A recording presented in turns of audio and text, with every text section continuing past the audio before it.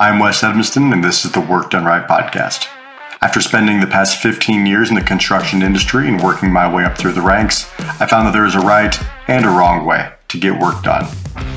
The U.S. is averaging one chemical accident every other day, 1,000 train derailments each year, and projects are almost universally behind schedule and over budget. With so much at stake, we simply can't afford to keep doing things the way they've always been done. Throughout my career, I've witnessed firsthand the decisions that can make or break a project schedule, how something as small as a loose bolt can cause an environmental catastrophe, and how implementing the right safety measures can save lives. That's why each week on the Work Done Right podcast, I'll be interviewing best-in-class leaders and innovators who are already working in the trenches day in and day out to transform the way we do things. I hope you enjoy these conversations as much as I do, and if you do, be sure to subscribe so you can get a new episode every week.